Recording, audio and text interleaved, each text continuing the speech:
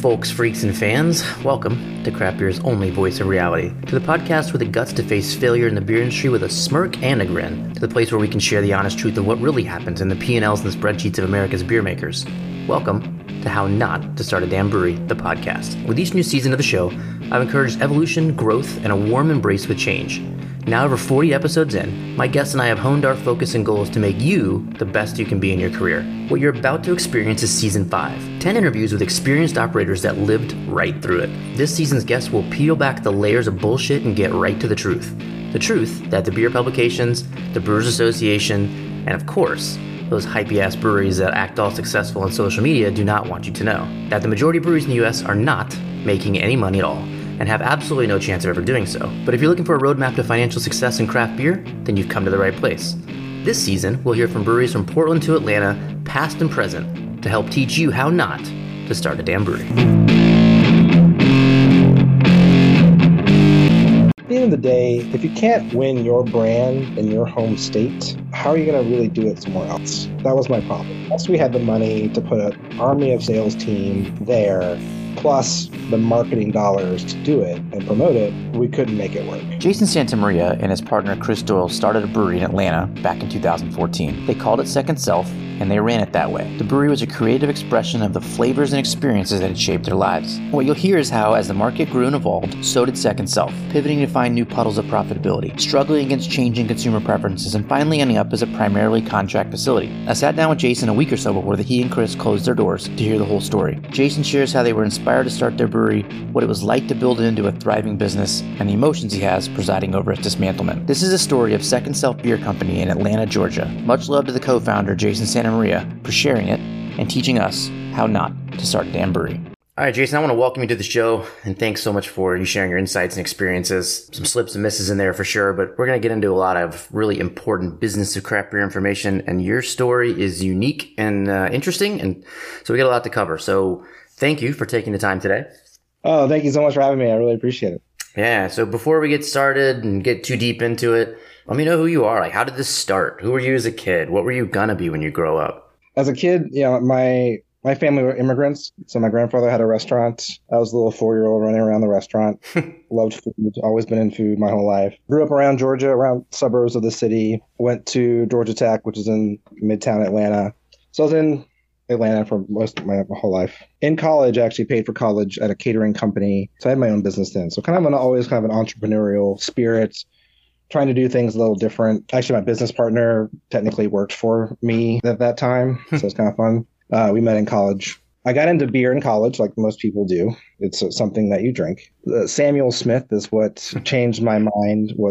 Beer wasn't just yellow beer. It's a funny story. We actually did trivia every Monday, Simpsons trivia, huge Simpsons fan. We'd win every week, and the rule was we had to use our winnings on beer. We couldn't use it on food because you're in college. And so one week, my friend Brian was up there. I was like, I have a $50 gift card, and it's only me, so I can only drink so much Natty Light. So me and my friend Alex went up and basically said, barkeep, give us the most expensive beer, Sam Smith's oatmeal stout. And that was the beer that changed my life. I was like, oh, beer has flavor. Beer is complex. It's not just yellow light beer. That then sparked the whole rabbit hole. So going down into craft beer, this is like 2003, 2004. So craft beer was there, but not what it is now.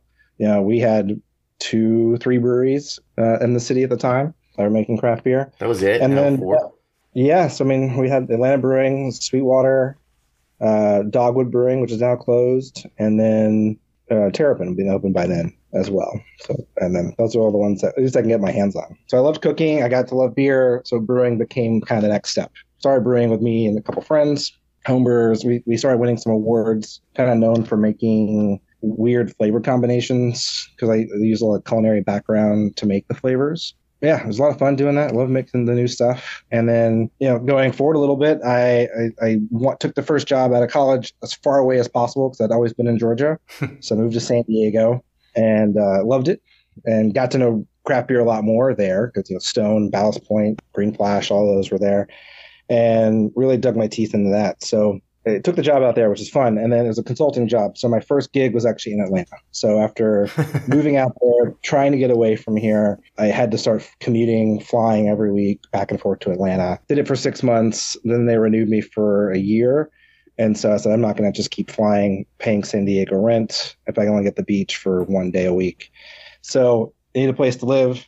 My who's now my business partner needed a roommate. So we moved in together and started just brewing tons of beer. And so on the weekends, we'd brew beer, have friends over, and make tacos or pizza. And during the week, be consulting, working. So that's where the whole name came from. Was during the week was my work self, and the weekend was my second self, alter ego, call it what you will. So that's where the whole genesis came from. Was that. Was it just one of these food-driven beer weekends? Someone said, "Dude, you should open a brewery." No, we started talking about it. We really wanted like a brew pub.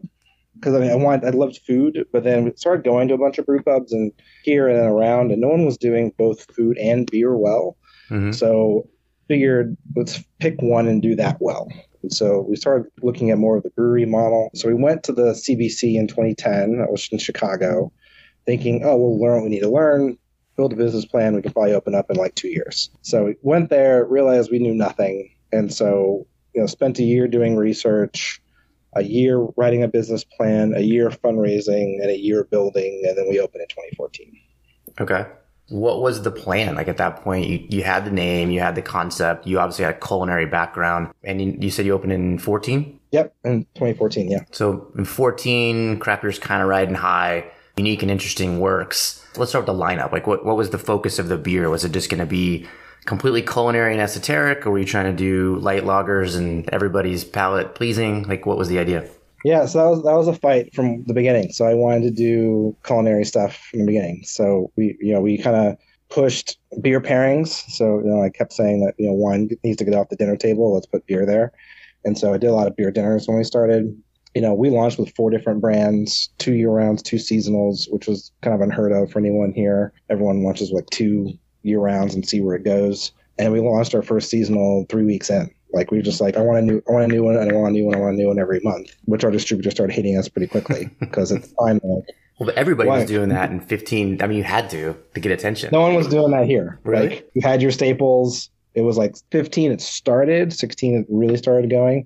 But yeah, people thought we were weird because we're coming up with a new flavor every month. The distributor's like, I don't want to create new SKUs that much, even though, it's just copy an Excel spreadsheet thing. But yeah, so that was the idea, is every month something new. I had 50 recipes banked, lots of them that we won awards on. So we kind of just started there. And then, of course, we're making new ones as we went along too. Were those your homebrew awards, or you won awards? We won awards once we opened as well. At that point, that's what we had. And then about a year before we opened, I guess 2 years before we opened, we did Chris and I kind of split paths. I stayed in my day job. He went and got a certificate at the America's Brewers Guild, and then started working at Sweetwater, so he could be kind of Mr. Operations, as we call him. And that's how we kind of split the business up, was that I was going to be kind of business development, sales, marketing, and he was going to be operations. Did you guys actually have that kind of partnership agreement where you split up the roles? Yeah, that was in our operating agreement. So everyone in operations ends up reporting to Chris. Everyone else reported to me. Eventually, I became the top, and then he kind of branched out from there. But that was the plan at the beginning, kind of like two heads of 2 separate groups. Kind of divide and conquer the workload. Did that seem to make sense at that point? Did he was able to handle more of the production, and you could run, not have to kind of think about it? Yeah, and I kept playing. So I kept coming up with new ideas. Very early on, it was apparent that Chris is a better brewer than I am, although I come up with bigger ideas. So I like to say I'll come up with the idea, do the first pilot, and then Chris would kind of take it, hone it, and perfect it, and then work on the next idea. Okay. So to me, that's the fun part. What I didn't want to do at a restaurant was cook the same dish all day, every day. Because I did that, I knew it wasn't for me. Just like we couldn't call ourselves brewmasters because we just started. Couldn't call myself an executive chef if I just start my own restaurant. Like, I think it's a title that is earned, not given, like in Kung Fu. You can't just be like, hey, I'm a Kung Fu master because I took classes. I called myself Brew Dude in the beginning for the same reason. I just had this, like, I couldn't, even head brewer sounded stupid to me because I didn't know what the hell I was doing. So yeah, my official title still is beer architect. Yeah, that makes sense. Well, 2 kind of big questions on the startup that I always want to get into is, one is going to be the location, the rent structure and all that, but then also your financing. And so you did a bank loan, you did some investors. The question I always have is, did you raise enough and did you plan enough? Almost always the answer is no, but in what way was it not enough? Yeah, big no. Mostly an SBA loan, how we got it. We did investors as well, kind of to get operations going. We had 2 really big hiccups right before we started that really kind of killed our cash flow, which is so essential for small businesses. So one, we got through all the drawings, all the prep and everything. And then the service going to the building, electrical service, was set up as what's called Delta, which is a different type of service versus a 3-phase service. So that was like a 60 grand change that we had to do. That was not in a budget anywhere. Wow. So it got pulled from soft things like marketing. Yeah, right. Because if we don't have beer, you can't sell beer. And then our distributor was like, oh, this beer is going to be great. I need you to make, we had 20 barrel tanks. So it was like, I want you to make 40 barrels of your seasonals and 60 barrels of your year rounds to start. And I was like, that's a lot of beer. But okay, great. You're bullish on this. If you're buying Great. it. Yeah, you're buying it. So cool. They had projections for the next few months. They signed off on it. We made all this beer. We delivered it. And a month in, they're like, oh, that's a lot of beer. We're not going to order anything for like 2 months. Like, cool. So made a lot of beer, made more beer, and then sat on it. Just watched that cash just. I think that's a pretty consistent mistake, so I wouldn't be too hard on yourself. But I mean, I've talked to other people it's happened too. But so we had to do like a quick small raise amongst our investors to get some more cash to get going, and that was that was the first like 4 months of our opening was that catastrophe at the end there. Yeah. Well, one of the things I love about this podcast is I get to learn new things too, and I have never encountered the Delta Electric. How would you even, if someone's looking at a building today, like how would they even know to look for that? Is that something unique? Yeah, it's unique. So before we were here, so the pedigree of our building, all the Hooters potato salad was made here. So the person who was here Just the before, potato salad? just the potato salad. So this guy apparently made it for 15 years for Hooters. Hooters said, hey, we're going to do an RFP to find a new person. And he just like straight up closed his business. He's like, you're my biggest client. I'm not doing this. And then that was it. So apparently that was a standard in the 80s. When he moved in here. I don't know. We've not encountered any equipment we've ever looked at since then. Yeah, so keep an eye out for that. It's higher voltage. It had a 460 voltage. More efficient if you're doing really big electrical things. Chris can get into the specifics there. He knows more of that stuff. So, I try not too much. Wow, foreshadowing. I do plan to talk to Chris at some point, so we will. I'll put that on the list. So the other question is the building. Like, how did you guys select the building? How did that rent process work? And then, long story short, what mistakes did you make on the lease? So. Yeah, we wanted to be on the east side of town, which is where we kind of grew up, and this kind of Decatur is the city there. A couple breweries are there, like 3 taverns. We wanted to be there. The locations and rent structure didn't work. We found a couple buildings, but they were small and didn't have a lot of room for expansion. And at the time, Georgia didn't allow direct sales to consumers. So the taproom model was off the table. So you can have a tap room, you can sell a ticket or a glass and give people free beer up to 36 ounces per person per day. So that was a revenue stream, but it couldn't be your main revenue stream because you only do so much. The business plan had to be distribution. So you had to have a good footprint, good ability to expand if needed. And so those are all the things in mind when looking for it. So the places we found in Decatur were just kind of too small or too far away from where people would be. And then so we started looking around. We actually looked at a city called Chamblee, which is kind of just north of Atlanta, still in the perimeter. And we changed the laws in Chamblee to allow brewing because it wasn't a designated usage for space. So we found a building we wanted, went through that process, took 3 months. Then they rezoned the building we wanted to not allow that usage because they wanted more after that. So they wanted less industrial in the downtown area. They've since changed that, of course, but at the time they wanted us to get further away from the downtown area because we're industrial brewing, Mm-hmm. So third place we looked was the West Side, which is where we are now. And, I picked, so this complex called Logan Circle Industrial Complex, this is where Dogwood Brewing was, which is Atlanta's first craft brewery. So I wanted to look at that space specifically because it was available. And I thought it'd be neat because it had to have the infrastructure needed for brewery. And then B, it'd be kind of fun to give that space a second self. Yeah. Always trying to tie that in however I can. So we went and saw that space and, I walk in, the floor drains had been filled with concrete. Everything had been changed. So it's going to be a gut and redo anyway. So I told the landlord, this is kind of not what we're looking for. Told him what we're looking for. And that's when he mentioned the space that we're at now. It's like, this is about to come up. The guy's moving. He did food manufacturing there. So it might be a great fit. And it ended up being a good fit. But, we were mostly looking at what we needed to make beer at, not necessarily the cool, hip space. Because at the time, breweries were always in industrial complexes. You had to want to go to breweries, you had to drive there. And that's still the case here. We don't get signage at the end of the street. It's been a fight for 9 years to get, just people know that we exist here. There's nothing walkable here. It's only industrial or other commercial places. There's no retail on the street besides us. Not the best location. Fast forward, a couple years ago, they opened up a food hall because those are new and novel, in this country. You can see it from our front door. Promised to connect us to that, but they never did. And then so you have to walk a mile around the whole complex to get there. That has basically sucked most of our customers away because, we don't have 25 food vendors here, 2 breweries and a distillery.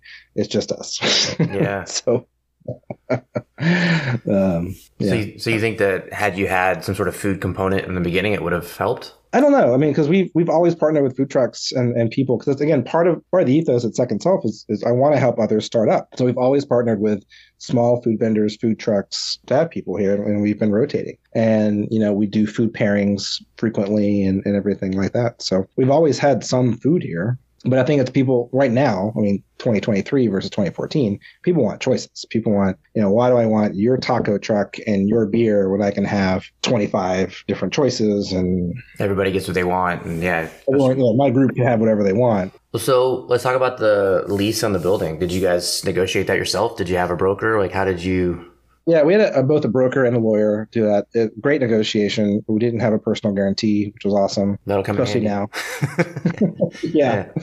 So in 2013, we signed the lease, moved in at the end of 13, 14. And in 2015, we started canning. Cans is great. We're keeping like 2 days of inventory at our distributor. Needed to expand. Got the space next to us in 2015. And started building out a canning line and everything there. So the landlord was good at the time. We had a couple renewals baked in. That expansion changed our renewal date. So actually our renewal is next May, which is our last one. So the other thing looming here is that while, even if we were open until next May, they've already told us our rent's going up at least 4x. 4? Because we had a 4, yeah. You win. There was a cidery I interviewed from the peninsula in San Francisco, and theirs went up 3, which I thought was insane. But 4, yeah, that's untenable. Like who can what kind of business would be able to afford that? I'm actually curious what you think could go in there at that point at that rent rate. Yeah, not with 18,000 square feet. That's a lot of rent. I don't get it. Yeah. Yeah, so we came in here in 13. Half this industrial complex was empty, so we got it for a song. So that's part of it, is that it was under market at the time. And their master plan, because the landlord that owns this building also owns that big food hall and that development, the master plan is to tear this building down in 2030. So I think part of it is, let's get you out of here and tear it down sooner, but they can't tell me that. But that's just Jason's guess. Yeah. Your speculation, which could be very accurate. But I don't know for sure. But we're going to fast forward a little bit. So, or what I would normally talk about later. So if the rent were to go up 4x, could you possibly pay it with your business? And this is kind of a thing that I'm looking at with a lot of these breweries. Like, as we get to a point, you can only sell your pints for so much. You can only distribute so many cans at this low margin per case. Like, what could you do to 4x your rent payment? Get a smaller space. You just have to shrink it, basically? Yeah. Actually, with the amount of foot traffic we get, I don't think there's any way you can make that work unless we were at full production capacity. Yeah, at full production capacity, maybe. Because we're leveraging the space to make that much product. We could do it. But, that's 2 to 3 times what we were doing, at least at the time of closure. Yeah. So. No, that's a lot. So yeah, your rent going from $12K to $50K is pretty substantial. It doesn't make any sense to me. So What was the size you guys started with before you expanded the 18,000 square feet, like when you first opened? So at 9,000, they mirror each other. And then you said 2. Okay. Yeah. And what size brew house did you put in? 10-barrel brew house. Did you have an idea at that point what your production output was supposed to be, which maybe is more on Chris's side, but what your plan was and how much you were going to make every year? Yeah, of course. So we had the business plan for all that. Part of the plan too was always we built in contract manufacturing from the beginning. Yeah. Our original original plan was to be contracted out to kind of test the waters, make sure everything, worked. And, what we found was not a lot of space to do that. And the ones that did have space required us to buy tanks or put like $100,000 up front. And basically, like if we're going to raise that kind of money and not have space, let's just raise more and have a space. And that's how we are here. So part of me was like, let's keep some capacity for others to help start up. Again, going back to Second Self being living your dream, helping others, all part of that. So the original plan was to get to kind of 900 barrels pretty quickly, and then 1,700 and then 2,400 were kind of the steps that we were looking at, with the goal of getting to 4,000, kind of the most at this space, given that brew house size. And that was... Yeah. That was going to be with other contracted brands in there, was your idea? I'm curious about this. So you were considering not purchasing a brew house in the beginning and contract brewing somewhere else? You just couldn't find any way to make that work? Not anyone. The closest one I could find at the time was Les Magnolia, which is in Louisiana. Mm-hmm. No one in Georgia, Alabama, Mississippi, Florida, Carolinas, Tennessee. Called every brewery I could. Virginia had some space, but again, the minimums were super high. 100 barrels per brand for a new brewery. That's a lot. Yeah, that'd be tough. But unfortunately, too, then the shipping it in, like there was a brewery in Texas that did that. They contracted their lowest margin beer out of a place in Florida, shipped it all the way back to Texas. You just eat up all your money. Like that doesn't make any sense. Yeah, a brewery here did that too. Their lowest margin beer, they moved to Florida. Probably the same brewery because it's that giant contract brewer in the middle of Florida. And the same thing. And so I don't understand. I want to get into kind of how it built up and like what the growth looked like. Yeah. But let's take a quick break. And when we come back, let's hear how Second Self tried to hit that 4,000 barrel mark. Okay, cool.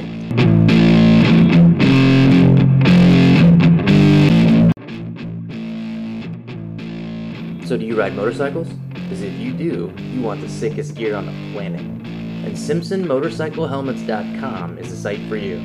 Break free from the pack with your kick-ass style and design that is as subtle as a sucker punch. When you're out on the open road, don't let anyone confuse you with your grandpa. Project an attitude that's all your own. With their signature style and performance, Simpson sets the standard of looking cool while providing superior comfort and protection. Authenticity counts, and there are many helmet brands out there, but there is only one Simpson. You ride a killer bike, don't you? Why settle for a boring helmet? Pick your poison at SimpsonMotorcycleHelmets.com. Badass riders don't settle for anything less. See for yourself on Instagram at Simpson_motorcycle_helmets. Thanks for riding with us. We'll see you out there. All right, welcome back. So I want to hear about how it grew. So we kind of went from 9,000 feet to 18,000 feet. Obviously, distribution grew. Talk to me about kind of the buildup. Like you started with a certain lineup. Did that change? Did that evolve?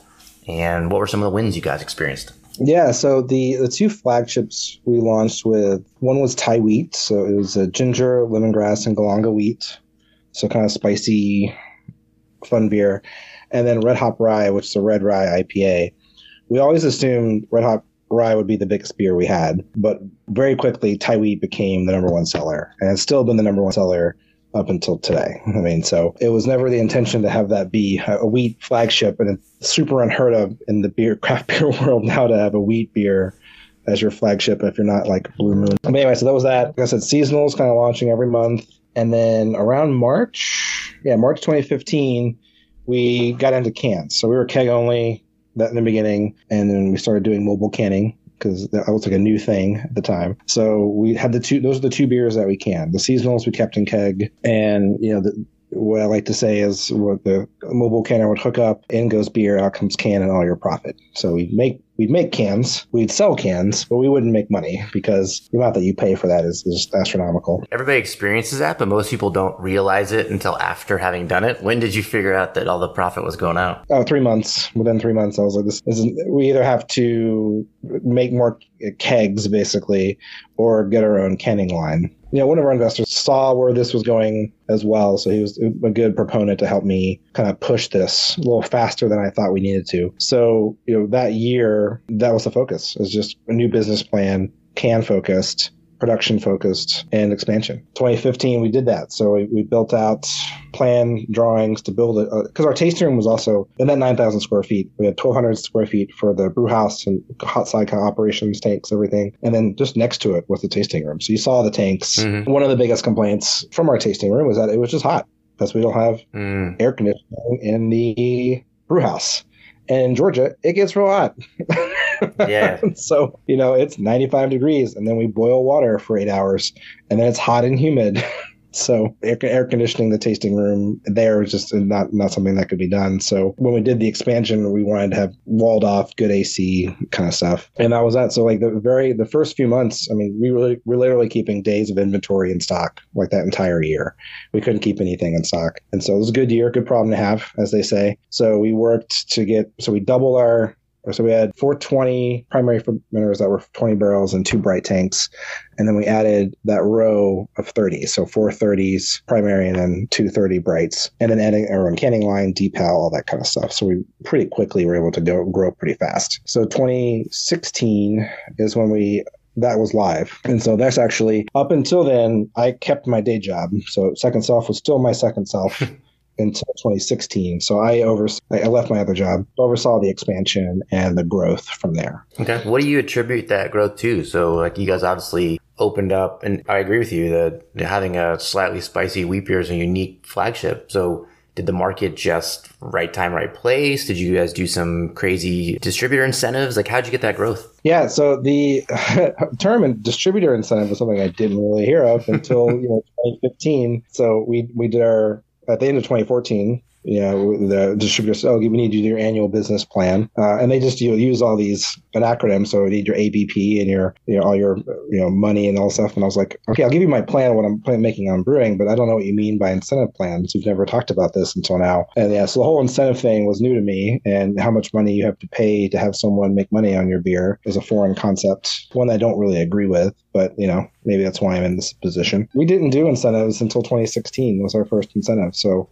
we were hitting that growth organically. So we were just unique and different. I think having a new seasonal was very helpful. We did have a sales rep from the beginning, so that was good. Having someone always on the streets, that was something kind of unique for smaller breweries. Again, coming from sales, I kind of knew the importance of having a salesperson out there. Do you remember 15, 16, how many breweries were in the Atlanta area at that time? That's when it started. It didn't really, the floodgates didn't open until 2017. So in 2017 is when the law changed that allowed direct-to-consumer sales. That's when it changed, so you can have just a tap room, sell pints over the bar, and make money that way. But until then, you had to be a production brewery. So it was still pretty slow growth. The unique beers were there. We started doing some seasonal cans in 2016. So our Goza and our Mole Porter, which is our first seasonal. So based on a family mole recipe, I created a Mole Porter. And then we did Gozas before like anyone else kind of did around here, which was, we've joked that we were 6 months ahead of the curve almost the entire time, because like that Red Rye IPA, super popular later. Yeah. Those just became popular later. One of the other 3 launch beers, we had a session IPA. People were just confused why do you have a 4.5% IPA? This is weird. And then a Saison, which sadly that style just has gone, but it's still my favorite style of beer. Yeah, that's primarily what we made at my brewery, is more mixed culture and Saison stuff. And so, I watched it die and watched my brewery go with it. So, yeah, and that's still my favorite. It's still what I make. When I make beer, I still just make crazy, weird Saisons. Was the distributor part of this growth? Were they like kind of really helping you guys? So they were part of it. Yeah, they helped us get into grocery stores, like something that we couldn't do. And they wanted us to focus on some kind of regular beers, as they said too. So like not beers with so much stuff in it. So we launched a beer, ATALE for ATL. So that was our first kind of plain pale ale, and that became our number 2 brand really quickly. And then we had a citrus IPA, which is just citrus hops, and then we actually threw a little bit of orange peel in there too to kind of just really like make it juicy. And that was in 2015, so that's when it started. That became our 3rd and 4th year-round beers. How did you decide on your pricing? Like when you went to the shelf, this is the most competitive part of craft beer, is like selling 6-packs at the grocery store. Like, did you change pricing here and there? How did that work? No, we did not. So our distributor was very strict on that. It was like, this is how much Sweetwater is the big dog here. So like, this is how much Sweetwater charges. Here's how much you can charge. So here's how much we will buy it for. And that's what you have to deal with. And so when they took a price hike, we could take a price hike. That was kind of the nature of it. So were you in the same portfolio? Was the same distributor for Sweetwater? Yeah. Yeah. It's interesting. I would think that based on the styles you describe and what I've seen from your brewery, that you guys legitimately should be priced higher than Sweetwater, like as far as like the concept and the ingredients. We should. And we played with it a little bit. And, I think people were just super price sensitive at the time. Craft beer had to be $10. Bud Light was $7 or something like that at the time. To be 12 was like, oh, wow, $12. It's going to break the bank. Were you able to raise pricing later? Or is it still kind of that same situation you guys are dealing with? Yeah, we're pretty much line priced with them, despite them being like 200 or 300,000 barrels, wherever they're at now. Okay. It became a fight recently where the distributor's like, hey, we're not taking that price. But by then the writing was on the wall, and we're selling so little through our Georgia distributor. It wasn't really worth the fight. As you were kind of learning the system and you have a rep that's handling it, does your rep handle the whole state, or is it primarily just in Atlanta? Whole state. So statewide, our biggest markets were Atlanta, obviously, and then Savannah, which is a coastal town, did pretty well because that's a huge Taiwan town. A lot of tourists there. I think that helped. And then Athens as well. The whole South Florida did not do well for us. So you managed the sales piece of it. I have some questions for Chris on sort of the production part. I'll ask him in the next interview. But what worked for you as far as like the recipe, the branding, like what was right and what was wrong as far as like what made that work? Yeah. So the concept of second self is a little too heady for most people. Like most people don't understand it until I explain it. We did get second shelf a lot. Which is not good, right? Which is not good. We owned that a couple times. We made shirts that said the H is silent. And then people would be like, I don't understand what you mean. Then I explain it. And they're like, oh, I didn't get that either. So anyway, I don't know if we're too punny or something like that for people. But yeah, the concept is some people don't like it. They don't like to think about their second self. They go to a dark place, like who I am when I'm drunk or dark side of me. I've always thought of it as the fun, outgoing part, or, I've always seen it in a positive way, I guess I should say. But that's more of my outlook in life, to go along with that. So. Yeah. But we won 12 National Design Awards for our branding and design. So, our logo is the S that we use as our logo is 2 twos that create an S. I think it looks great. And, every letter had 2 components to it. There's a split. So there's always 2 parts to everything. Our original designs, this is a podcast, but I'll hold up a can so you can see it. Everything was kind of a split design, inverse colors. When we're doing the design, I would take the book and just go to the local craft beer store and just stare at like, here's design concept A through F, and just say, and hold it up next to all these cans and say, what really stands out compared to everything that's out there? So this vertical split was something that no one was doing at the time. Very quickly after, everyone was doing that horizontal split, where you kind of had the bottom had information, top had crazy art. But still to this day, no one does the vertical split. So the idea was to be able to see it from 20 feet across the bar or at the tap handle. It'd be very easy to see. And that works. We were able to quickly identify who we were and what we were doing. But yeah, the concept itself, though, it still eludes a lot of people until I explain it. And they go, that's amazing. Just give me another one. Yeah. So did you have a design firm actually do all your design, or did you guys do your graphic stuff yourself? So Tech Scrubs was our original designer. He was a personal friend of ours. So he and I designed the first logo that we did not use. But then he worked for a firm called Adrenaline here in Atlanta. They were a company that worked for large customers only and wanted a fun project. So they actually had each designer pitch a local company to work for, and Tex pitched us. And so they basically gave us a 90% discount on services because they wanted to have a reference customer that was different than everything else they've ever done. So they had like Honda and Bank of America as customers. So like working with a cool brewery was fun for their people. Yeah, it shows them diversity. And that's who did the work. And it was great. And so, we had a team of people working on it, and they helped us build our website, give us materials. Like, here's what your sell sheets would look like. A lot of it was, here is the branding for your cans and your logo, but here's some general layouts you can use and some rules that you can follow and do yourself, so you don't have to pay us hourly to do all this stuff for you. Yeah, and you're still within the concept and stuff. Tex remained our designer freelance until he moved and stopped doing freelance. So talk to me about what the good years were like. What were the years you guys were just killing it? When was it growing massively? And then we'll talk about when it slows down in the next section. 16, 17, and 18 were just like growth. Like kept going, and we started contracting decent volume in 17. So it was like we were growing, our contract business was growing. We were doing soda, so it was super easy. It was just carboning and canning. You don't have to pick up fermenters for that. But yeah, so we had like a beer margarita and goza. It's a margarita goza. And that killed it in 17. And that was like just a killer summer for us. And then we launched a beer in 18 called Triforce. It's an IPA with 3 hops and 3 malts, named after probably, a famous video game that you might be able to figure out. Absolutely destroyed any of our records. That became our number 1 beer pretty quickly. And for reasons you might be able to guess, we had to stop making the beer with that name. Mm-hmm. Did that ruin the sales? Did it actually affect it when you had to change the name? Yeah, destroyed it. Really? Yeah, it was very nice. We had like 6 months to kind of transition. So we did. But at the same time, we had a local brewery startup in the same portfolio who also just dropped massive incentives at our distributor. And so when basically like as that beer was on its decline, the other one just took off. And then ever since then, we were never able to get the attention of our distributor. Really? This is 18? Yeah, that was 18. We were locked out of the incentive program. They said there's only one small craft brewery can be part of the program at a time, and they considered us in the same category. And so since our incentives dollars were so high, we weren't allowed to be a part of it. So they basically just said, fuck you. We'll drop it off if you sell it, and that's it. Yeah, pretty much.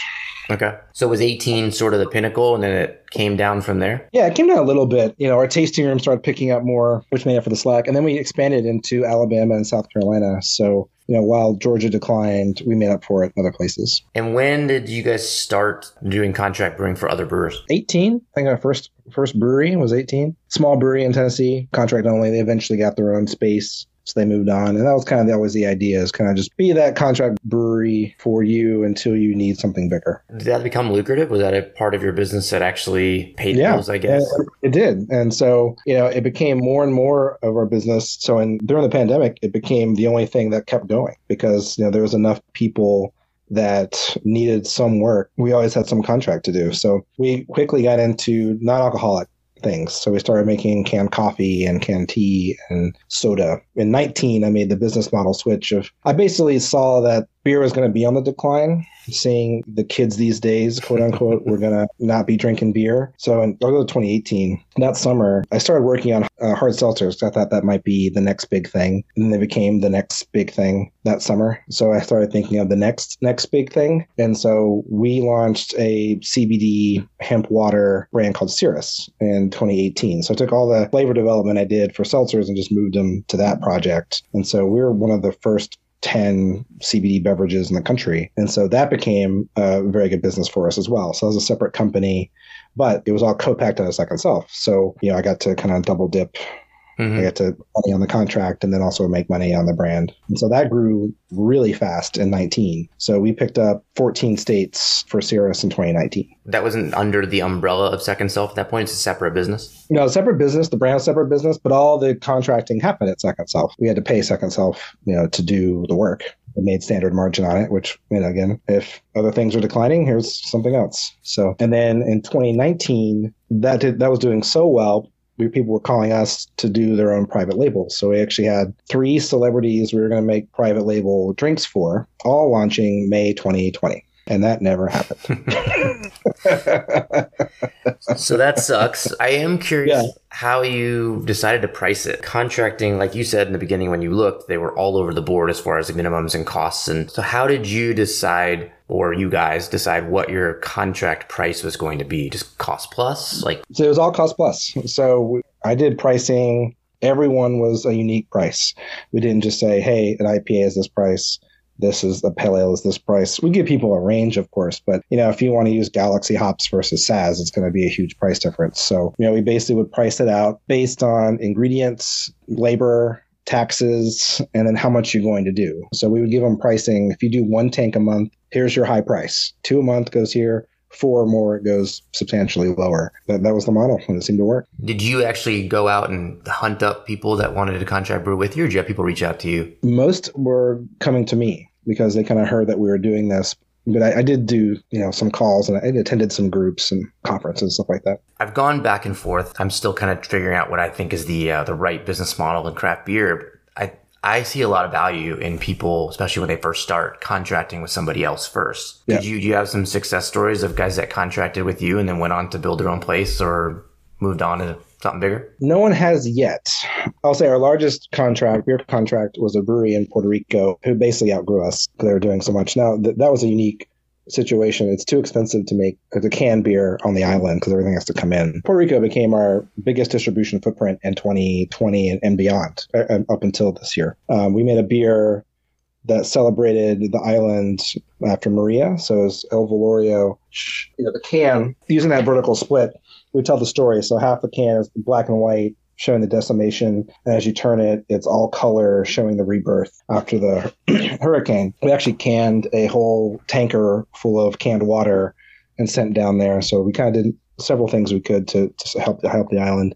And word got down that we were doing this. So they picked up that beer. And then that distributor was like, hey, we have these breweries that are just too small to make their own stuff. Can you help us? So we started making beer for 2 different breweries in Puerto Rico. But the one that grew quickly, they had to contract somewhere else already. The guy was from New Jersey originally, so he actually went back to his old brewery, contracted there, and then they grew out of us this year. So it's sad to see them go, but I'm always happy for them. Yeah, obviously they're doing well, so that's good. You guys contracting for other breweries, including your CBD line, did that help Second Self's footprint for distribution grow? In other words, were you able to combine products on pallets for more efficient shipping and stuff like that and find new markets with it? We were able to for the Puerto Rico, yeah. So, I mean, that's how that whole thing happened. So, when you're sending a tanker down by boat, it costs as much to send 1 pallet as it does to send 16. So the idea was let's maximize this container every time we send something. That's that story. And then on the NA side, there's a local kind of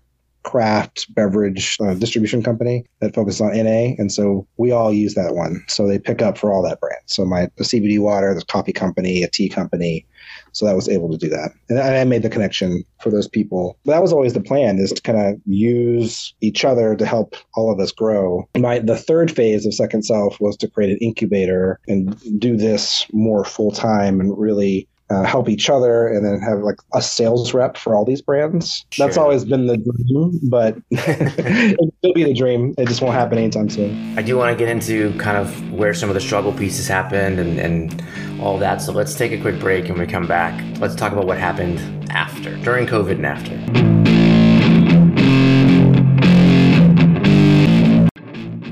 Are you thinking about paying retail for your brewery equipment? Well, since we all came and learned how to make good decisions, I'm going to hit you with some knowledge, so pay close attention. BrewBids is the only badass online marketplace to buy and sell new and used equipment. Maybe you're in the market to buy because you learned how to open a brewery the right way and know that overspending can be fatal. Maybe you're expanding up or down, and you know that stainless steel lasts forever, so it's really even better than new. Or maybe you're a guest of the show and you need a place to liquidate all your brewery equipment before the bank comes in and takes it. Doesn't matter. Each of you should be logging on to brewbids.com right now, creating your account, and connecting with the equipment you need. Get smart, get BrewBids, and get busy making beer. All right, so welcome back. So at this point, we've grown. You've got new brands in there. You're contracting. How has the output of Second Self changed at this point? So the Pale Ale was like the flagship for a while. From 19 on, does that change into something different? Or does it struggle? Like, what happens overall with the beer? Yeah, so the Thai Wheat was always the flagship. Mm-hmm. So we had the Pale Ale that became the number 2 brand, IPA that became number 3, and they all just collectively started shrinking. When do you think that started? 18 was the big difference for us. That's when we saw Georgia distribution decline, and that's when I kind of started changing how we are, phase 2 of Second Self, it's more contract focused. So I think a lot of that was a lot of new breweries. 2017 law passed to allow tap rooms. So a lot of breweries that were in planning went from, hey, making a 10,000 square foot production brewery, let's just make a 2,000 square foot tasting room. And that takes the attention for those consumers. So we're competing tasting room wise, a lot of new brands. New brands are opening on distribution. We have a huge competitor within our portfolio that we're going head to head with because we had similar styles. I mean, I guess our IPAs went head to head. They're an IPA house. We were kind of everything else. And IPAs, never got a lot of credit for IPAs, but such is life. So yeah, I don't know.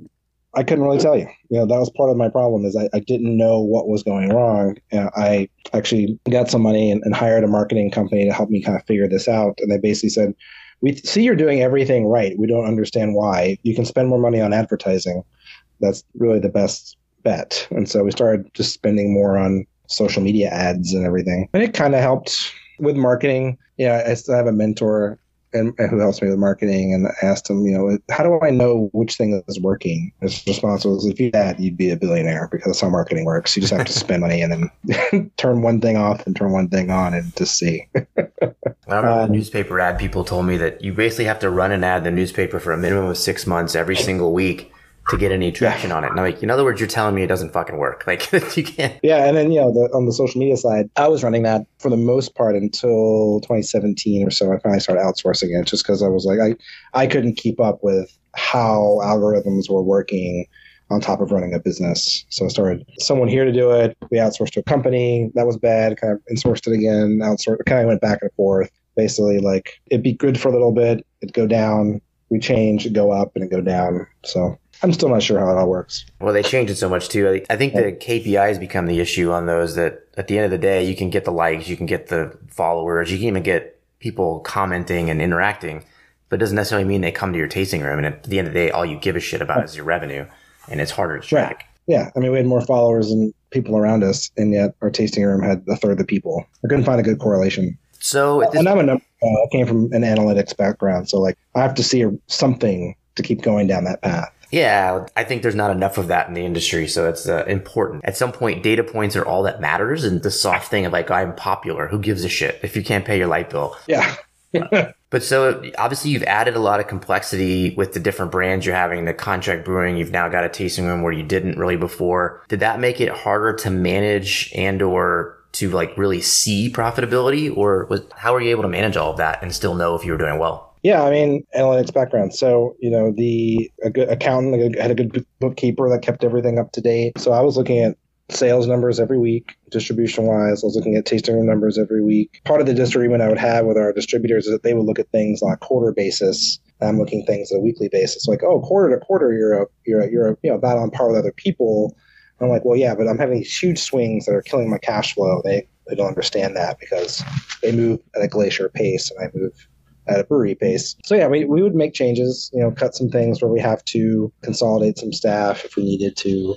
It's a brewery, so everyone wore a lot of hats. I think we had a great team. I gave them a lot of freedom and I trusted them. And I think that's a big part of this. People that are still with us now, even though we've announced that we're closing, want to be here until I can no longer pay them. Or even after that, they've worked when I couldn't pay them because they trust me and they know what we're doing and they believe in us. I love my team, just to say it that way. I had a great tasting room manager who was with us for 6 years. She was started as a bartender, worked her way up, kind of ran the tasting room without me having to really do anything outside of let's coordinate with back of house and get some beer releases and kind of big strategic thinking. You mentioned the tasting room. So more and more over the last few years, that seems to be what industry overall, definitely Brewer Association, the publications all say that, the next wave is going to be all brew pubs, all on premise, and that's where you're going to make your money. You mentioned that you felt like you had less traffic than other breweries. What were the struggles in the tasting room for you? People in the door. We found that in 2020, we actually used the downtime in the pandemic to do a couple things. One of them, we did some market research to figure out who our consumers were and why they were coming in and why they weren't. So in general, people who came here came back often, but we weren't getting enough new people in the door. And that's the struggle. Like, how do you get someone new in the door? We weren't allowed signage at the main street. We weren't allowed on our building, just a little like placard out front and then the window glass. We couldn't afford big signage like billboards or anything like that. But yeah, just getting people in the building was always our struggle. So what do you think worked for the other breweries? You said that they had more traffic than you. Any ideas why? Yeah, so the ones around, so we became kind of the center of what became the brewery district of Atlanta. So when we moved in here, we were the third brewery. Now there's 9 within 2 miles where we are. Most of the other ones have giant billboards around here, or you drive by their building and it's just painted with their logo on the side. There's a really busy street that we're perpendicular to. Thousands of people go by there every day, but people just don't know we're here. One of those questions I always, when you know the numbers of the other breweries, do you think those guys have billboards and more expensive signage because they're more successful, or they're just investing more trying to get the attention? You can only ask so much without getting rude. All right. True. Yeah. Okay. You see that a lot where like some of the guys that are just investing tons of money, like they're not more profitable, and it makes it harder for the people who sort of understand the numbers. I dealt with that a lot where certain breweries don't have a profit incentive, so they're willing to lose money at retail or to spend the money. And, the owner's just some rich guy who's just, dumping water rights, money that he needs something. Anyways, it's a loss leader on purpose. And so it's really a struggle to compete with that, because if you're trying to make a profit, it was one of the reasons I said, fuck this, I'm out, I was saying, I'm not going to compete against people who don't want to try to make money. Yeah. And there's definitely that around here too. And then, the fact that these breweries opened post direct to consumer sales. So they built, the plan was make money in your tasting room. So the tasting room is sexier than ours. All of them have better, sexier tasting rooms. I think ours is different and fun and cool, but like it's not hip and neat. We don't have Instagram girl wings like the big picture that we all have. Just a different model. And had I opened when they opened, it would be different here too. We talked about some different struggles that you faced, but in my business specifically, there were, I think I said 5 or 6 just catastrophes where I was like, man, looking back, I probably should have walked away. Did you have any of those sort of just catastrophic moments where like you and Chris are just sitting up pouring over the numbers and like, what the fuck are we going to do? And maybe you should have closed then or whatever. The biggest one that stands out was in COVID. We wish we just closed then instead of taking more money and trying to make it work and then just having to close afterwards. Yeah. Like that's the big one. In 2018-19, in 1 month, we had a 60% drop in our distribution sales with our Georgia distribution company. That's when I was for the state. Yeah. So that's when the competitive brewery opened. That's when Triforce declined. It was all in 1 month. I was like this. And that's when I was like, I need to start finding another revenue stream. That's when I started working on hard seltzers. What led to Cirrus was that month. And so that was like, this model's broken. We have to find another way. So that was not doom and gloom. But that's when I knew things were going to get bad before they got better. Yeah, it's interesting because I experienced similar where they kept having to pivot the business model. And like you said, had you opened with more of a direct-to-consumer mentality and a better tasting room, it would be different. So I actually faced the same thing. So let's talk about this decision to finally close. And obviously one of the options is go back to your investors and build the most beautiful fucking tasting room in the entire city of Atlanta and or the country, the world, right? And pivot to this new model. And this is exactly what I did. And I said, I'm not going to do that. So why did you decide not to do that? I tried. Okay. I went to our investors. They were like, listen, we have a couple options. This is one of them. And all of them said, we're not putting any more money in. Like we've put in all we're comfortable putting in. If you're at this close of a closed decision, there's no reason to do this. Because part of it too, and why I wish we just closed 3 years ago, is we took on more debt during the pandemic. We took a disaster loan that kept us going and did do a lot, kept people employed. I'm happy for it. I'm glad we did it. But at the end now, it's just more debt that I now have to deal with. We're already on the edge of not making money every month, and you add another $2,000, and it's like that's just enough to not make any money ever. Yeah. So, the ultimate decision was, we're mostly contract. So 4 of our 6 largest contractees either closed or moved to different co-packer in the past 6 months. 60% of our revenue disappeared in March. So we had a new contract starting in, well, it was supposed to be January, that was going to make up that difference. Signed contract, big numbers, had money in the bank, so we were told, but they were never able to get us the money to make products. Really? So never were able to do that. So then it's just cutting into cash flow and just completely fucking everybody. So with that coming, I was like, okay, brewery that's been with us for years, who's outgrown us, instead of trying to fight for that, I was like, okay, well, we have this other one coming. That'll make up the difference here. So we'll be okay. Contract was signed. We had a deposit in hand. Didn't see a reason why the rest of it wasn't coming, and it still hasn't come to this day.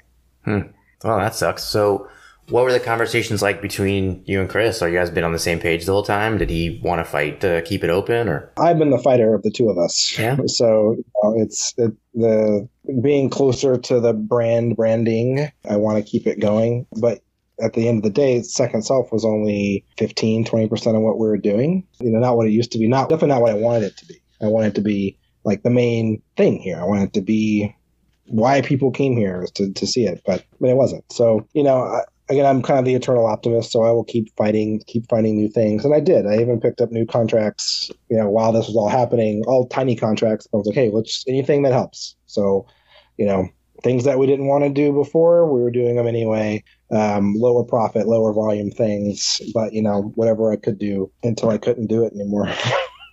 So Obviously, you expanded to new markets. Have you looked at other states, or would that have made a difference or moved the needle much to go to Minnesota or whatever? Yeah.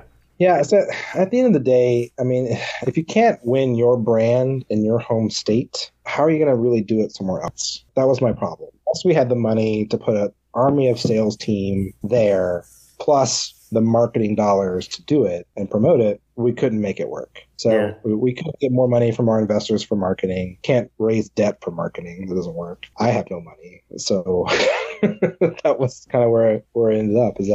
So one avenue we actually looked at was closing the brand Second Self and reopening as something else, because that would actually get us out from underneath our distributor, because Georgia's a franchise law state, and so they own the rights for Second Self, but not for Jason's Beer Company. It's got a nice ring to it. I mean, obviously it wasn't going to be that. We had a couple in mind, but that was the plan. Like, if we actually hit our revenue number for the year, we were going to just go dark with Second Self and open up something different. New beer lineup, new branding, just like start as Newco with a new distributor. So obviously that was one of the issues at the big drop in 18 with the new brand that came in. Did you guys look at switching distributors? Because I love to shit on distributors, so we can talk a little bit about how. Yeah. So yeah, this is fun. So like in 2020, with everything else going on, they said that they no longer want to carry Second Self because we weren't hitting the volume numbers they wanted. We weren't hitting the volume numbers they wanted because they weren't promoting us. So it was chicken and egg situation. So got that call, which I said, great. I've asked to leave multiple times. Let's do this. So within 3 weeks, I had another distributor lined up. I had two who were interested. I was like, great. You guys start talking. I'll sign that paperwork. We'll start the new year with a new distributor. Awesome. So a new distributor comes in and goes, hey, they're asking for a bunch of money. They didn't tell you about this? I was like, no. Didn't mention a word to me about asking for money. Don't know why they would, because our brand's essentially worthless. I mean, we were doing 30% of what we used to do with them, maybe even less at that time. Mm-hmm. And so kind of went back and forth. They gave me the number. I went to our investors like, hey, we have a one-time chance to get out of these guys. Here's what they're asking for. And so got a tentative yes. If you get them to agree, we'll do it. Went to the distributor, said, okay, we got the money. And they said, well, we need twice that. I was like, that's not what you said. Did they have a justification for that at that point? Did they say that, like, oh, we didn't look at the numbers? To be honest, we owed them some keg deposits. We had a decent AR with them, so they wanted all that payback and more. And I was like, well, I mean, the new distributor was going to take those kegs, and that deposit would move. Yeah. And so they can technically pay you. Yeah, you'll get, and so there's a lot of that. So that partially my fault too for that, letting that grow high. I'll own that. So the new number was 2x. I was like, all right, well, I talked to the new distributor with our investors and them. We had a tentative agreement to make that work, and then it became 2x again, so it was 4x the original ask. And I was like, well, you don't want to let us go. Like, that's what this is. I was like, I even agreed. I said, I will sign something, say I'm not going to say anything bad about you forever. Like, you can tell me your story. That'll be my story if you just let it go. That whole process was like 6 to 9 months. And this was 2020, you said? Yeah, end of 2020. So they said, pay us all this money back and some to get let go, even though our sales were nothing, like decimated. At this point, they weren't ordering from you anymore? They were ordering. Sorry, but like they weren't ordering a lot. At least in Georgia, the breweries here during COVID, the ones who had grocery presence did great. The ones like us who had independent retail presence did not. So our distributor is mostly a grocery distributor. They have 80% of the grocery wine, 50% of the beer shelf. That's what they focused on. So we had one SKU in grocery, not a big priority for them. And so that's what they said. They want to focus on brands who had grocery presence. That's why I was like, yeah, that's not us. So let us go. Then they wouldn't let you go, basically. They were ordering just the minimum amount they could. Mm-hmm. Are they your distributor to this day? Still are. Yeah. I mean, not really. But at that time, so during that 9 months we negotiated, they also limited the number of SKUs to 8. So that includes kegs. So Thai wheat, 3 SKU, can, half barrel, sixtel. And so we went from like seasonal a month, always having something new, to you get 8 different pallets basically in our warehouse, and that's it. And we've managed their inventory the entire time. They never placed orders. We would go into their inventory system, see what they were low on, do the calculation for days of inventory, say, hey, this is how much you need this week. They would say, cool, and then we'd send it. And so now we had to change it so we only could send 3 brands, maybe 4. So that's what really started changing the whole SKU markup layout, because we basically had our wheat, we had our pale ale, we had an IPA, and that was all we could have. And so we have to take out one of them to put a seasonal out there. And then that became hard because people are like, well, this has been a year round. Now, why is your pale ale a seasonal? It became a fight with customers and the distributor and us. Yeah, you just really confused the market and the buyers, and you add a layer of complexity to it. And with 10,000 breweries, it became a brewing problem too, because we're trying to keep some of these year round, because our other markets, South Carolina and Alabama, kept those things year round and kept the season. They're willing to buy whatever, and so you want to. Yeah, they'll buy whatever, and so we couldn't make. So it became how much of each do we make, who we send where. So it just became a real hard production problem for us. And so you mentioned earlier that if you couldn't win your home market, there's no point in expanding. And obviously the distributor is not helping you win your home market. How much of a difference do you think it would have made if you had switched to a distributor with Second Self as opposed to bankrupting that, essentially moving on? I think it made a world of difference. The ones we talked to, one was a small boutique distributor. We would have been kind of the bigger one, the biggest brand they had. They said that we would never hit our 2018 numbers with them. And that was fine. We had multiple revenue streams. We had multiple states. We didn't need them to hit those numbers. We just needed something consistent. And I wanted to put out unique things. Because the other problem that's happening is the production staff, they're getting bored. They're only brewing 3 Second Self beers. They're brewing a ton of other beers from other brands. They're just didn't have pride and all this cool stuff because we used to be, the team made the beers. And I promoted that. When Austin made a new beer, the world knew Austin made this. It wasn't a Jason creation. It was Austin. I like making sure you give credit where credit is due. And we weren't doing that. So we weren't able to do cool stuff anymore. So if you had a better distributor, the whole story would have been different, or the ending. Maybe not have been. Yeah, I think. It wouldn't be probably light years difference, but we wouldn't be closing. I don't think, because the other distributor we talked to was, another large statewide distributor who had a brand that traditionally were just not craft focused, but they got a brand who was releasing a new SKU every week, and they're like, this is a lot, but we see how this makes money. So when I was like, yeah, we just want to do one a month, they're like, that's great. Could you do more? I'm like, yeah, absolutely. I'll do as much as you want. I love making new stuff. That sounds great. And so they were seeing the change in the consumer and looking for brands that can do that. And that's where I was like, this could be a great fit, because this is what we've always wanted to do, smaller but frequent releases. Well, let's take a quick break, and when we come back, I want to talk about how we're ending it. I know we've got a week or so until you're going to be closing up shop, and just kind of see how that looks and how that feels. And so let's take a quick break. Okay. Before the late 90s, when you wanted to know what year Napoleon invaded Russia, you'd have to either A, pay attention in class, B, know somebody who knew, or C, look it up in an encyclopedia. Thankfully, my kids don't have to look in 30 volumes of Britannica to find answers anymore, and neither should you. When you're fermenting beer in a closed tank, you can either use the hydrometer that was invented in 1790, go check it up on Google, or AccuBrew. And AccuBrew is a real-time, web-based measurement system that gives you access to your beer's fermentation metrics from literally anywhere in the world. It measures current gravity, temperature, and even clarity, and compares them to the standards you set for the recipe your team is brewing. If something's off, you'll get a notification immediately. Go to AccuBrew.io, enter Dan Brewery at checkout for 10% off your sensor, follow them on socials at AccuBrew, or just call Parker at 727-685-9860. Your beer, your customers, and least of all, I will thank you. Are you still paying shipping for your brewery's ingredients?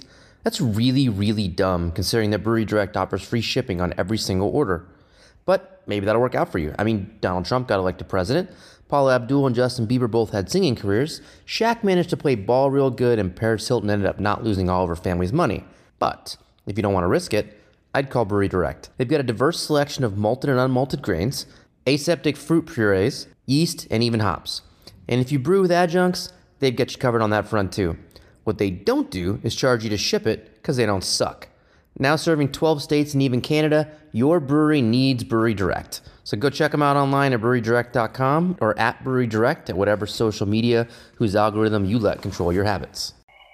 All right, the fourth and final segment, let's talk about how this actually is going to go down. So I guess you said Chris was fighting against you. You were trying to keep it, and you finally got convinced when? How did that go down? How'd that feel, and what'd you do next? Yeah, so the big thing I was holding on to was that new contract who said that they were going to start it. And so I I was in constant communication with them, and it was pretty much every week, hey, the money's coming this week. And I was like, okay, the money's coming this week. Kept my hopes up. But, it's been 10 weeks of that, and it hasn't come. Being the eternal optimist, I kept trying to do that. Ultimately, the final straw is that we try to hold on to some of the larger contracts, and it was nebulous if they were moving somewhere else. But once it was confirmed, I was like, there's no way I can make up this revenue gap. I don't see it. Mm-hmm. And so, so I laid off this hourly full-time staff 6 weeks ago, basically saying, it was a Friday, we catered food in, did a bottle share, told them what was going on. And, the idea was furloughed for 2 weeks while I kind of straightened things out. But being very honest, like, here's where we are, here's why we got here, here's the plan. And then in communication with them during those 2 weeks, and several of them were like, I don't want to go anywhere else, so I'm just going to take this time and have fun. One moved on right away, and I gave them a referral. And then it was 2, 3, I guess almost 4 weeks ago, I let the salary staff kind of know, like, this is probably going to be it, guys. And that's once I started saying it out loud, like, because I have to give them time to figure out their lives. That's when it kind of just kept sinking in more and more to me. And then this past month, our Georgia distributor did less than $1,000 worth of business. I was like, this is nothing, guys. At that point, they're just not trying. Yeah. Oh, and they cut us down to only one brand, so only Thai wheat. 3 that was SKUs. The last 3 SKUs. Can't have a seasonal. Can't have another core. So I was like, I can't do this, guys. So it sounds like the decision was sort of made for you in a way, which is good, but I'm sure you still struggle. Good and bad. Yeah, I do, of course. I want to see it work. But, at the end of the day, I have to, what happened during this time, too, is I became a dad 3 years ago. And so, honestly, that lens has made my decision very different. I probably would have kept fighting a little longer had I not had that in my back of my head. How does that exactly change it for you? Well, lots of things. So, I lucked out. I kept in good communication with my former manager at my former job. And so recently she had a birthday. I reached out like, hey, how you doing? Make sure everything's good. And then she checked in and, what was going on and said there's an opening in her organization. And so it kind of worked. I knew I had to leave. I knew this was coming. And so I had to do that and get a constant paycheck. And that happened a couple months ago. And so it made it a little easier for me to kind of mentally transition out and, having that consistent paycheck again. Once it happened, I still kept putting money in. Like, I am making money again now. I can put money back in the brewery. And it was just like, when's this going to end? It's like, it almost felt like a gambling problem where I was like, just a little bit more and we're going to make it, guys. This time we're going to do it. It kept going until I couldn't do it anymore. For me, the family piece became where money doesn't buy happiness or whatever, but there came a point where it's just like the stress. My wife and I definitely argued about the brewery, and I can tell you, as it goes to Christmas Future 2 years later, it was the smartest thing I ever did. So I definitely, I think you'll be happier. And obviously, you're always going to miss the brewery and miss the creativity, especially with the culinary background. You like to make new shit, push the envelope, but you can do that in other ways. Yeah, and I like going out and eating good shit too. So like something I haven't been able to do in like 3 years because can't afford it. Yeah, and part of it is I'm again analyst by nature. So whenever I am at times of flux, I will build a spreadsheet. And so I literally was like, here's my cash flow now. If I put money in, how much I could put money in, and like if we go bankrupt, what that means. And it was like, what's the tipping point? And I found it, and I was like, you know what? There's no better future for me and my family than me closing. Oh, I agree. So at the end, I can just keep shoveling money in and then close, probably, or like best case scenario, I stay up until next May, and then I'm screwed. As the rent goes up, to move a brewery, $500,000, and then if we're gonna move, I don't want to be a production brewery, probably. Maybe a tasting room. So like, well, and real estate's gone up everywhere, so it's not like you're going to be able to go find your same rent. Yeah, it's not going to be cheaper. Yeah. The only thing is go smaller. You guys did. Everyone kind of has a different opinion on this. When you're going to close, some people don't want to talk about it. They just literally stop posting on Instagram and don't make beer anymore. A few people have done kind of a party, and you guys have some plans for next week. How did that conversation go? Did you guys consider just riding off from the sunset, or did you always want to do a last hurrah? When other breweries have closed and just said, hey, we're closed, it's always been a conversation here of how, you don't get closure. The people, the consumers don't get closure. And it's just a lot of employees find out when the public finds out. Mm-hmm. And that was something I really, really didn't want. That's why I sat down with the hourly people early, or everyone. I mean, the solid people were there, but I've been in very good communication with what's happening over the past 2 or 3 months. So I wanted to be transparent so they knew and could trust what we were doing. And to me, it's providing some closure for me and for everyone else. So I almost see our closing like a wake in Latin culture, in Cuban. So when someone passes, you throw a big party. You celebrate their life. You celebrate the good memories you have. And that I've always loved more than kind of mourning, a traditional church kind of like over the casket throwing stuff in. Yeah. I wanted to have at least a small runway where we as the employees and consumers and our vendors and just regulars can come and just have one last beer, share some memories, and have a good time. I think it's the way to do it. I think it's cooler to do it that way. Like you mentioned, it gives you the opportunity to kind of remember some of the great moments. Give me an example of one of the memories you'll take forever that's one of your favorite memories of owning a brewery. I mean, it's going to be a pretty easy one. The first private event we did in our new tasting room was my wedding. Oh, really? That's cool. So it's going to be like, that's part of it too. Like I'm saying goodbye to the space that I built. And that was the pressure of building that space because I had a hard date for a wedding. This thing has to be open and running by this date. And we did it by like 2 months, so we had plenty of time. But that's going to be one of the best things there. I mean, the beer launches that we've done, we've had celebrities in here. Like there's been just fun moments. We did some fundraisers. There's a ton of memories. But I mean, that will never, nothing will overshadow having my reception here. Yeah, no, that's cool. So at least you had a bunch of pictures so you can keep those. Yeah, we had thousands and thousands of pictures. One of those questions too I like to ask people, since now you're looking at closing, you're looking at the financial piece of what you're going to be liable for and like how it's going to work. Was there anything that you're seeing or learning now that when you opened, you maybe should have done differently to protect yourself at this? Obviously you're filing bankruptcy, whatever, however that's going to look, but. Yeah, I not necessarily intentional, but it worked out well for me. We actually, my wife and I, we bought a house, and in 2018 we renovated that house. And so in 2018 we had to get a loan to do that. And because the brewery was losing money that year, I had to be taken off the loan and the mortgage. So that actually protects me now because I don't own a home. So in a way, the brewery saved me from that. So something to think about, when you're starting a small business, not having stuff in your name could be important. Because you have a SBA loan, right? Is what you're on the business? Yeah, SBA loan, and Chris and I have personal guarantees on it. Those guys they're notorious for getting everything from your third-born kid to, blood samples. Yeah, they can be pretty aggressive. So the fact that I don't own anything is a good thing in this case. So I had a buddy of mine that has an SBA loan still. He had it on his business. I don't know if he wants me to share, so I won't say it yet. So he has it on his business. He was a production guy too. And when they closed, they essentially refinanced that debt. They still had to pay for it. So is SBA kind of basically liquidate all of your stuff and then put that towards it, and then you're just liable for what's left? Yeah, so that's what we have to figure that out. That's kind of where we're at. Yeah. So what will happen is they'll take control of everything and have to sell it.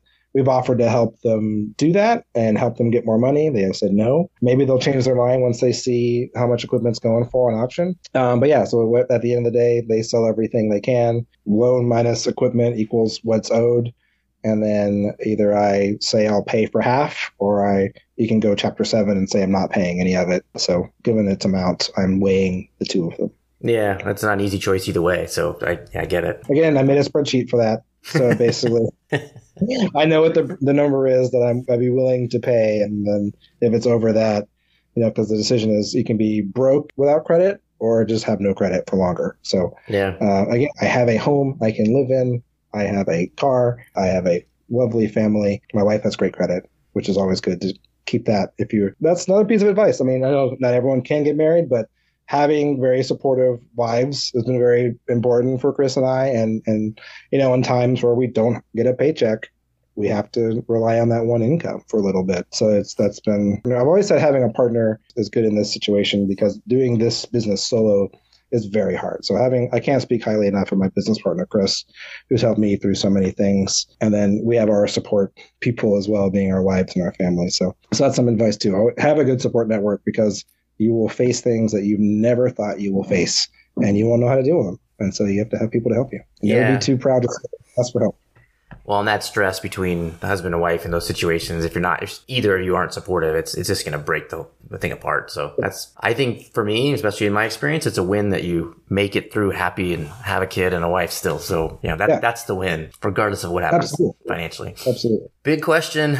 We talked around a bunch of different kind of scenarios and options and thoughts. Obviously, if we could clear the slate completely with the brewing industry where it is today in the United States and in Atlanta specifically, would you open today a brewery? And if so, what would you do differently? I wouldn't, but that's where I am today. I guess the question, for the first time or a second time, that might make a difference. Well, knowing what you know now, right? Like, do you see an opportunity today that maybe is different, better, or equal to the opportunity you saw at 14 when you opened? Yeah. So if you were to open one today, I would find a place that is high traffic and just open up a tasting room that you and a friend or whatever can run. You keep your overhead really low, make a lot of money per pint, and just have fun, keep it up, mix it up. The small production model, I would not pursue, and I would not recommend anyone to pursue. I think what needs to happen is breweries like us, what we were doing, having a central hub for contracting. And so like smaller production breweries can all just be in one place. I tried setting that up with some other breweries. No one was interested. I think that's the only way small production breweries are going to work, is if you consolidate.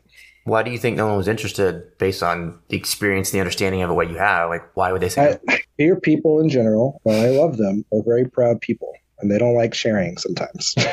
Yeah. It's not the model they want. Especially, you're used to making X a case, and now you're making X minus 30%. But, to me, you're not doing the work. Part of the problem that we had with a lot of our contract clients is that they're super concerned with variable price. They just say, oh, this costs a lot.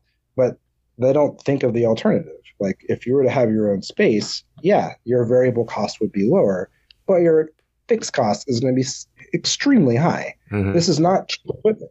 It doesn't come for free. Something that I have to explain to a lot of startups, because they look at variable, but they don't think about rent. And because we factor that into our contract price, we have an overhead line that's just, this is what it costs to run this business. And if we evaluate every 6 months, if we making more product, that overhead goes down, actually.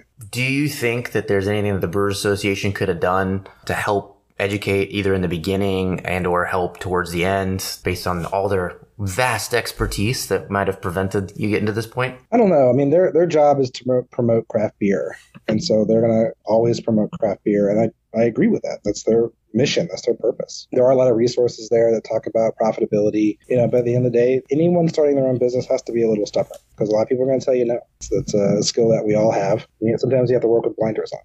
But all the BA can do now is just say, hey, guys, look out for these flags. But, again, their business is to promote craft beer, and that's what they keep doing. So you don't think they have a responsibility at all, just being the kind of microphone of the industry? And that's no right answer. I'm just curious your opinion. But yeah, I mean, I can't see what they would do. Say, hey, don't open breweries, guys. Hey, craft beer, slow down. I mean, that doesn't seem like a good message. I don't know what their exact mission is as a nonprofit, but it's got to be advancing craft beer to some degree. I consider that to be my job then. And in the vacuum, I'm going to fill that with me saying those things. Well, I think these conversations need to happen more, because people only see the success stories. You see I'll see small breweries from Maine on the shelf here. I'm like, wow, these guys must be doing great. But I mean, it might not be. They might be struggling and like, oh, I got to send a pallet to Georgia because I got too much stuff. I can't sell it in Maine. Right. Yeah. Yeah, exactly. And I know that as an industry person, I know how this works. But a lot of people who are starting up are like, oh, well, you can just send your beer all over the place and make all sorts of money. And yeah. Maybe not. maybe not. I mean, at the end of the day, you need to be large to make money on production. And that number is bigger and bigger than it ever has been, because everything costs so much right now. I mean, beer really should be $20 a six pack. For sure. Should be on par. It should be on par with good wine, $20 to $30 to get the same thing. But we'll never get, not never, but not anytime soon. Well, as long as the macro products don't raise their prices enough, that's part of the issue. That's always the paradigm. It's the volume and the price points of the macros. Yeah. And so actually, I think you asked me earlier a point which I knew things were coming to the end. It's when my closest friends were buying Golden Road at the local grocery store, and we're like, this is great. This is a great craft brewery that is like $8 a six pack. I'm like, yeah, that's Budweiser, guys. Well, it's great and it's $8. I'm like, well, I'm gonna do what I want. That is that, and ours is 12 now. So sorry, I guess. Yeah. So many people don't care. I have friends the same thing, and they're drinking Karbach out of Houston, and they think it's a craft beer. And I'm like, no, AB, but they don't even want to know. So it is what it is. No, they don't want to know. No. It looks cool and crafty. It's on sale this week, so I'll get it. Since you saw the change dramatically from 14 to today, we've gone from, at that point, probably maybe 2,000 breweries up to 10,000. How do you think that changed the industry in all fairness? And I think this is a ridiculous question because people tell me all the time that the number of breweries don't matter. And I can't get my head around how somebody can think that. Yeah. I mean, at the time, people were asking me, well, how many is too many in Atlanta? And we had like 9 or something like that. And, I used the comparison at the time. San Diego had 200 breweries in San Diego alone, and Georgia had 35. So I was like, at least we can compare that. I think it's a problem with not just beer, with every industry. There's just so many choices. Like, you can just buy a new beer from a new brewery every time you go to the store and not have to circle back, almost. There's always something new. So the loyalty is a big thing that's different now. I'm guilty of it too. I don't necessarily buy the same 6-pack whenever I go, but that's part of it, is that there's just always a choice. There's always something new. So how are you going to be so different to get that loyalty for someone? I mean, if you look at fast foods in a different category, but for example, they used to describe frequent consumers as going 3 times a week. Now it's 2 to 3 times a month. Even huge brands know that people aren't coming back to them as much. And so you have to think about that too when you're creating your own brand. Whole different marketing plan, and like especially even the product lineup, like where do you go, like distribution points. Yeah, I mean, so where it's working here is small towns. Put a brewery in that city center. Be the one. You're going to be successful. Well, I know you have to get off here so you can go prep for selling all your beer next week so you can empty all those damn tanks. Yeah, I'm in my final line cleaning today. So. Oh, fun. I do want to ask you, what do you want the legacy of Second Self to be? Like, what do you want people to think of when they think of the brewery, in the history of it? Not call us Second Shelf. Start there. Remembering the story. The whole story is about taking a chance and living your dream. And that's what has always been our mission from the beginning, whether it's the beers we're making, taking a chance on those, the restaurants that we bring in, the events that we do, the artists that we hire, all of that is about doing that. So take a chance, do something unique. Maybe not start a brewery in this day and age, but, try something, learn a new hobby, do something neat. Try to expand your horizons. That's what we always try to do here. And what I hope people remember is just good memories. Like whether it's having our beer, like I've had multiple people write me in the past 2 weeks after our announcement saying, you were the beer I had at my wedding. Like, so sad you're closing. Like, those are the ones that get me, because I'm like, we were part of a special occasion, and that's what I love. So whether it's here or having the beer out, just remember the good things. And if those who are here locally, come by and celebrate with us. Well, that's awesome. Again, I appreciate you sharing. I think there's a lot of new and different information in your story. Just sounds like maybe it's not done yet. We'll be curious to see what you do in the future, but best of luck. And again, I hope to be there one of those days at the end of your closing. We'll see how that works out. Thanks a lot. No, you're welcome. Thanks so much for the time, and it's such a pleasure.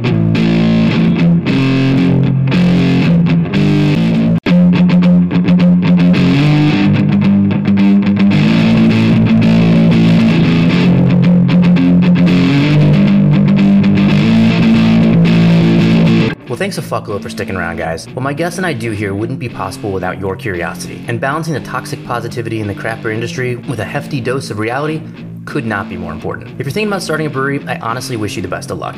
If you've already got one and you're trying to decide if you should keep it, I wish you the best of love. Maybe you shuttered or sold your beer business and you're well into the next positive and hopeful stage of your life. In that case, I'll buy you a beer or 7. I'm always on the hunt for great stories of other breweries that have felt the sting of struggle. I'm always open to answering questions and helping any way that I possibly can. So feel free to reach out. Email is easiest at freeplaykelly. Oh, and if you're inclined to support the show, there are a few ways you can go about that. None better than sharing your favorite episode with your favorite friend, followed very closely by buying a copy of my 2020 book, How Not to Start a Damn Brewery. And last but never least, you can support the businesses that have supported the show. I truly hope this show has made you think, made you feel, and made you better at your career. And of course, I hope it's taught you a little something about how not to start a damn brewery.